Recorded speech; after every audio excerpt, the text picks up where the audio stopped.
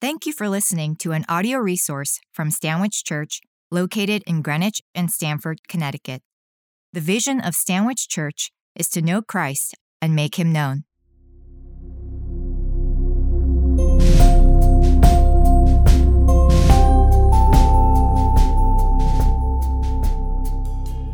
The New Testament lesson for today is from Hebrews chapter 1, verses 1 through 14. This can be found on page 1187 of your Pew Bible. Jesus is God's final and definitive revelation because he is the unique Son of God, the agent of creation, the radiant glory of God, and the one who purifies from sin. His supremacy over all things includes all angels whose job it is to worship him. A reading from Hebrews chapter 1, beginning with the first verse. Long ago, at many times and in many ways, God spoke to our fathers by the prophets, but in these last days he has spoken to us by his Son, whom he appointed the heir of all things, through whom also he created the world. He is the radiance of the glory of God and the exact imprint of his nature, and he upholds the universe by the word of his power. After making purification for sins, he sat down at the right hand of the Majesty on high, having become as much superior to angels as the name he has inherited is more excellent than theirs. For to which of the angels did God ever say, "You are my son, today I have begotten you"? Or again, "I will be to him a father, and he shall be to me a son"? And again, when he brings the firstborn into the world, he says, "Let all God's angels worship him." Of the angels, he says, "He makes his angels winds, and his ministers a flame of fire." But of the Son, he says, "Your throne, O God, is forever and ever. The scepter of uprightness is the scepter of your kingdom. You have loved righteousness and hated wickedness. Therefore God, your God, has anointed you with the oil of gladness beyond your companions. And you, Lord, laid the foundation of the earth in the beginning, and the heavens are the work of your hands. They will perish, but you remain. They will all wear out like a garment. Like a robe, you will roll them up. Like a garment, they will be changed.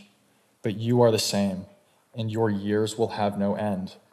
And to which of the angels has he ever said, "Sit at my right hand until I make your enemies a footstool for your feet"? Are they not all ministering spirits sent out to serve for the sake of those who are to inherit salvation? May God add his blessing to the reading of his holy word. Thanks be to God. After 3 weeks of studying the passion of Jesus, we looked at his death and resurrection. This week is Christ the King Sunday. It's the culmination of the Christian church calendar. Next Sunday is the start of Advent, when we prepare for the birth of the Christ child. You'll see your bulletin is pointing you to Advent. Today is this grand scale view on Jesus before we return to his humble beginnings. As pastor of Care and Connection, I have an opportunity each week to meet with a number of people, both within our congregation and outside of it. And I often find there are common concerns at the forefront of people's minds. Now I'm hearing many who feel troubled by what is happening in our culture, our nation, and our world.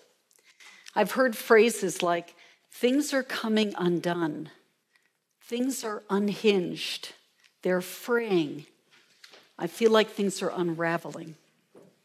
The extremes seem to be pulling in every direction, and there's less connective tissue holding us together. With division and mistrust at a fevered pitch, there's a sense of alarm and fear about where we're headed. What do you do when your life feels out of control?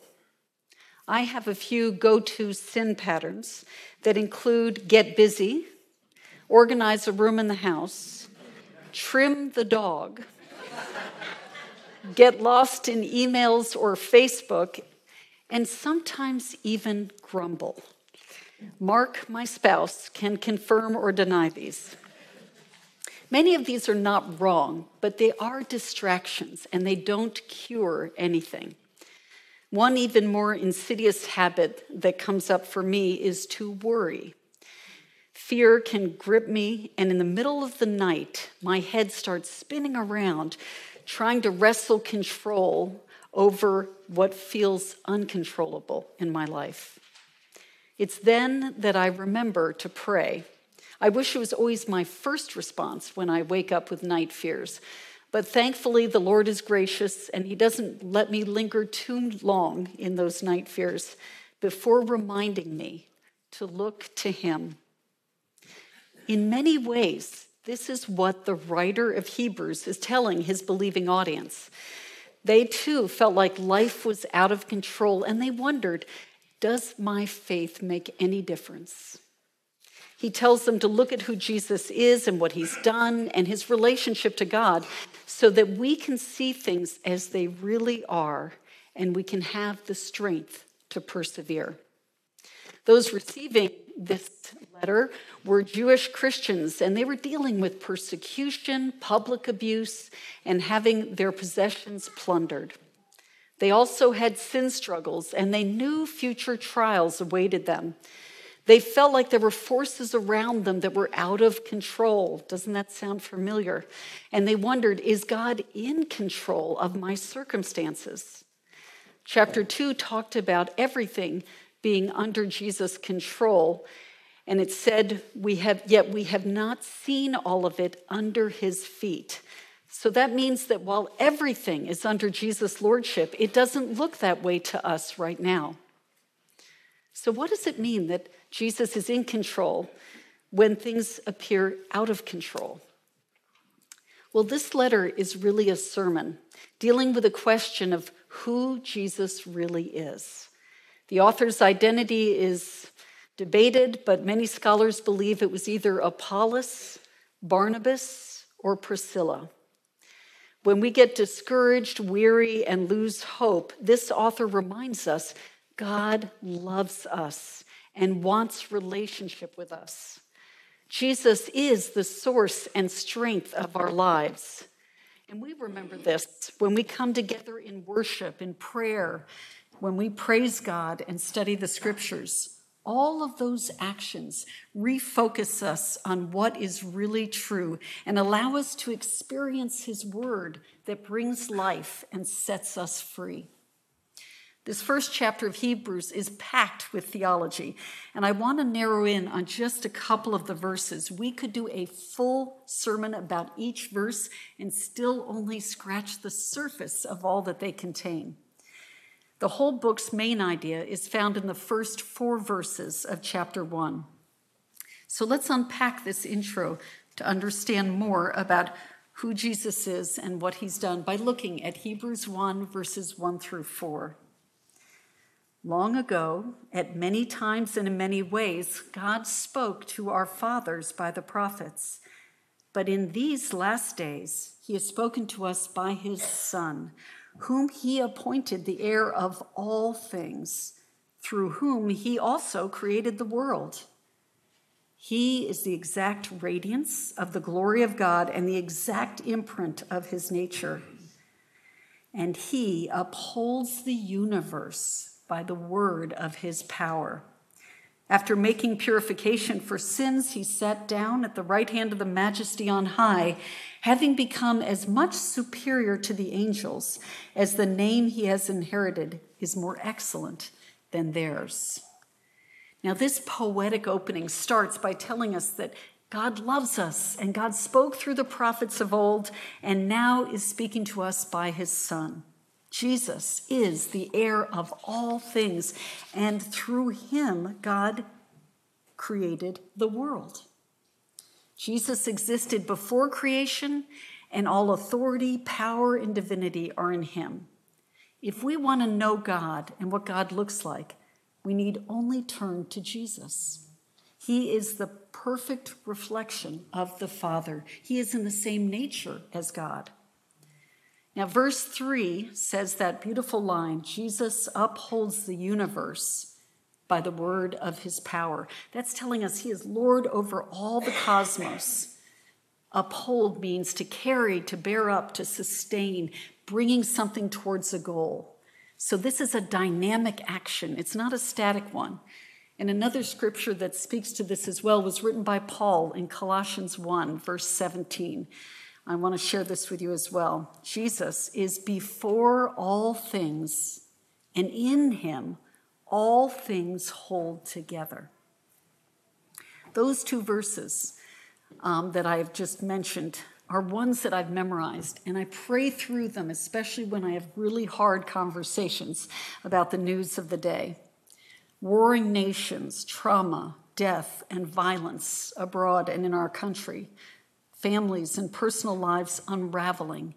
Distress is felt on so many fronts right now. These verses help me with those night fears to help restore a sense of peace and hope. Jesus is before all things, and in him all things hold together. Jesus upholds the universe by the word of his power. Now, I want to read those two verses again to you, but I invite you to do a little exercise with me, and that is to just take a moment to shut your eyes and let me read those words to you again. And I invite you to let them go from your head into your heart as I do. Jesus is before all things, and in him all things hold together. Jesus upholds the universe by the word of his power.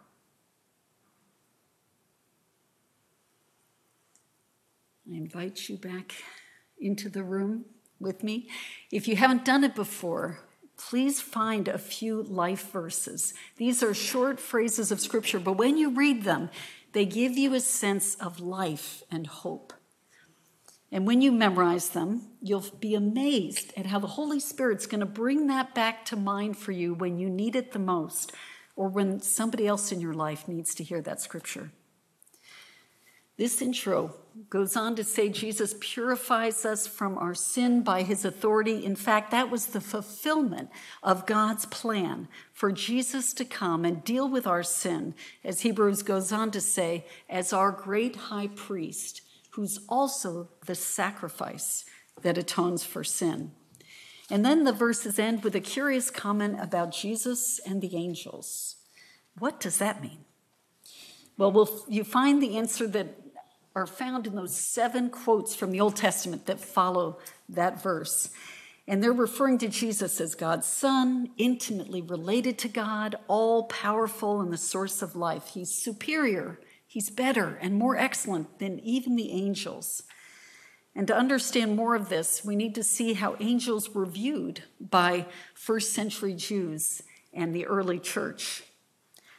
Angels were known to appear as humans, to minister before God's throne, to guide and protect us, and as messengers to reveal the law of Moses. In verse 14, it says their role is to minister to Christians.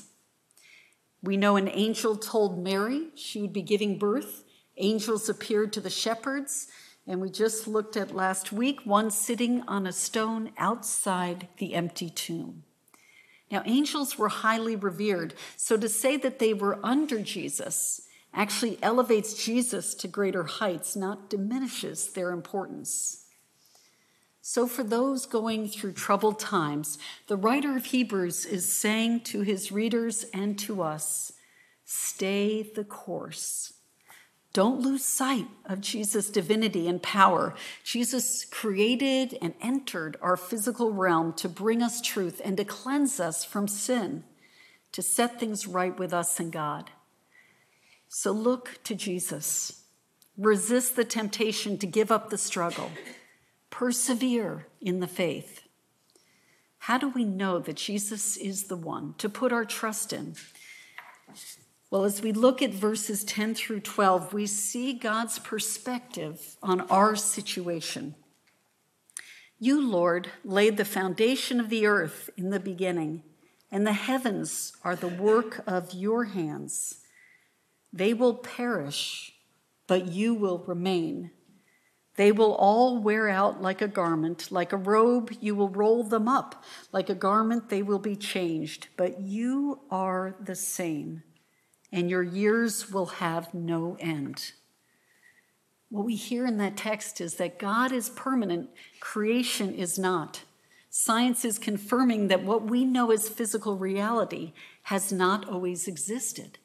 And because of the precision of the cosmos and what it took to make each one of us in all of our complexity, there are some scientists that believe an all-powerful and transcendent being created the universe in an orderly way and still governs it. Well, to us, nature seems permanent, but it grows old, like worn-out clothing. And we all know what that looks like, right? It's a little fraying at the edges. There's sort of strings popping out. It's kind of the time we're thinking this either needs to be given away or go in the trash can.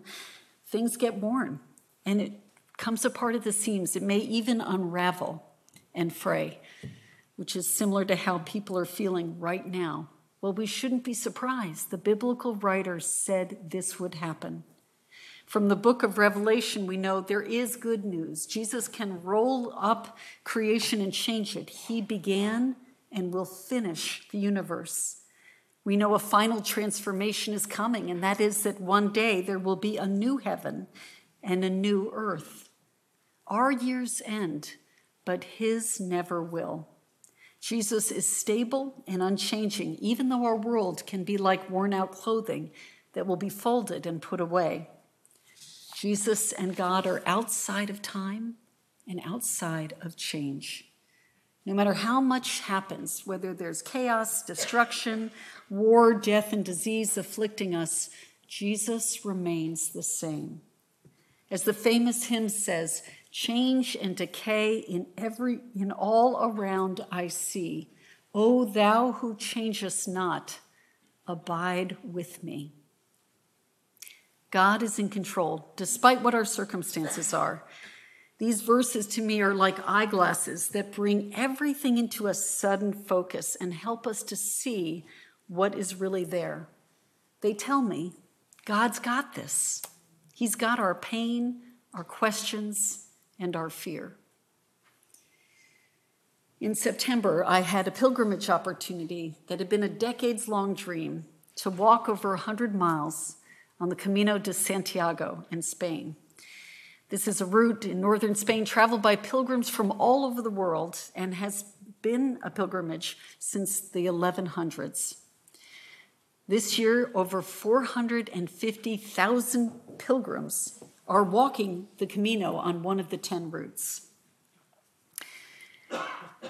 There was one moment on the Camino that really surprised me. It wasn't what I expected, and it came at the top of a mountain that we had been climbing all day. We arrived at an iron cross. There was a tall wooden pole, and up at the very top, there was an iron cross on it. And as you got closer to the pole, you had to step very carefully on the mound of rocks that were there, and they were carried by people from all over the world to leave something behind on their pilgrimage journey. I looked around, and so many of them had written words in all different languages. And then I noticed the memorial cards that were stuck by the pole and in between the rocks, remembering someone who had been lost, and a number of them were of children. I didn't expect to see so visibly words and images of what people had brought to the cross to lay down right there at the foot of the cross. And recognizing all that suffering that was acknowledged there, my heart was moved to tears. Now, as a good stoic New Englander, I pulled away from the group. I went over and I sat on the ground by myself, facing away from others so that I wouldn't be visible, and I sobbed. I recognized how much loss and longing and desire for change and heartfelt prayers were all around me. People's pain brought them up that mountain as pilgrims, seeking God's deliverance and God's comfort and rescue, even if they weren't sure if God was real or they didn't know God's name. The weight of the world's suffering hit me on that mountain, and for a moment I felt like I was being asked to feel that weight of others' pain. But then I had a vision. It was almost from on high, looking down on this mountaintop.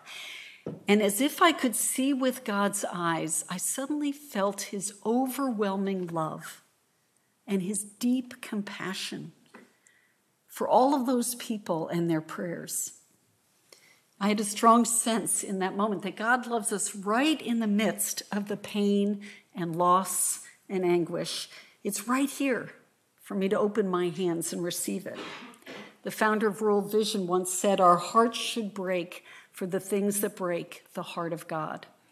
Well, maybe that's something of what happened for me on the mountaintop that day. As the Celtic people say, it was a thin place where heaven and earth draw near. And I pondered all this as I took a prayer walk on the labyrinth next to the little chapel that was right there near the Iron Cross. And I realized there in the midst of all the pain, an iron cross high on a pole reminded me of Jesus in his suffering, who is now at the center of our own. He was lifted up to take on death and sin, to set all things right in the world and in us. That's why he came, to rescue and redeem us. He is Lord over life and death, creation and time. He rules above it all. And we are all pilgrims on a journey seeking God. Whether we know it or not, we're seeking truth and meaning, purpose and healing. Just as we saw how that created world was perishable, like worn-out clothing, there was another garment that was rolled up and folded in an empty tomb. This garment, Jesus' grave clothes, was evidence that Jesus, who was dead, is now alive. He is more powerful than sin and death. That King of Kings was born to die, to enter the pain of the world. As the song we're about to sing says, from a throne of endless glory, he came to a cradle in the dirt. That rolled up garment changed everything. When we feel that everything around us is coming undone, we can remind ourselves and one another to hold fast to the hope we have in Jesus. Remember who he is and what he's done. He holds together and upholds everything. As we keep our eyes on Jesus, our King, we can stay the course. Amen.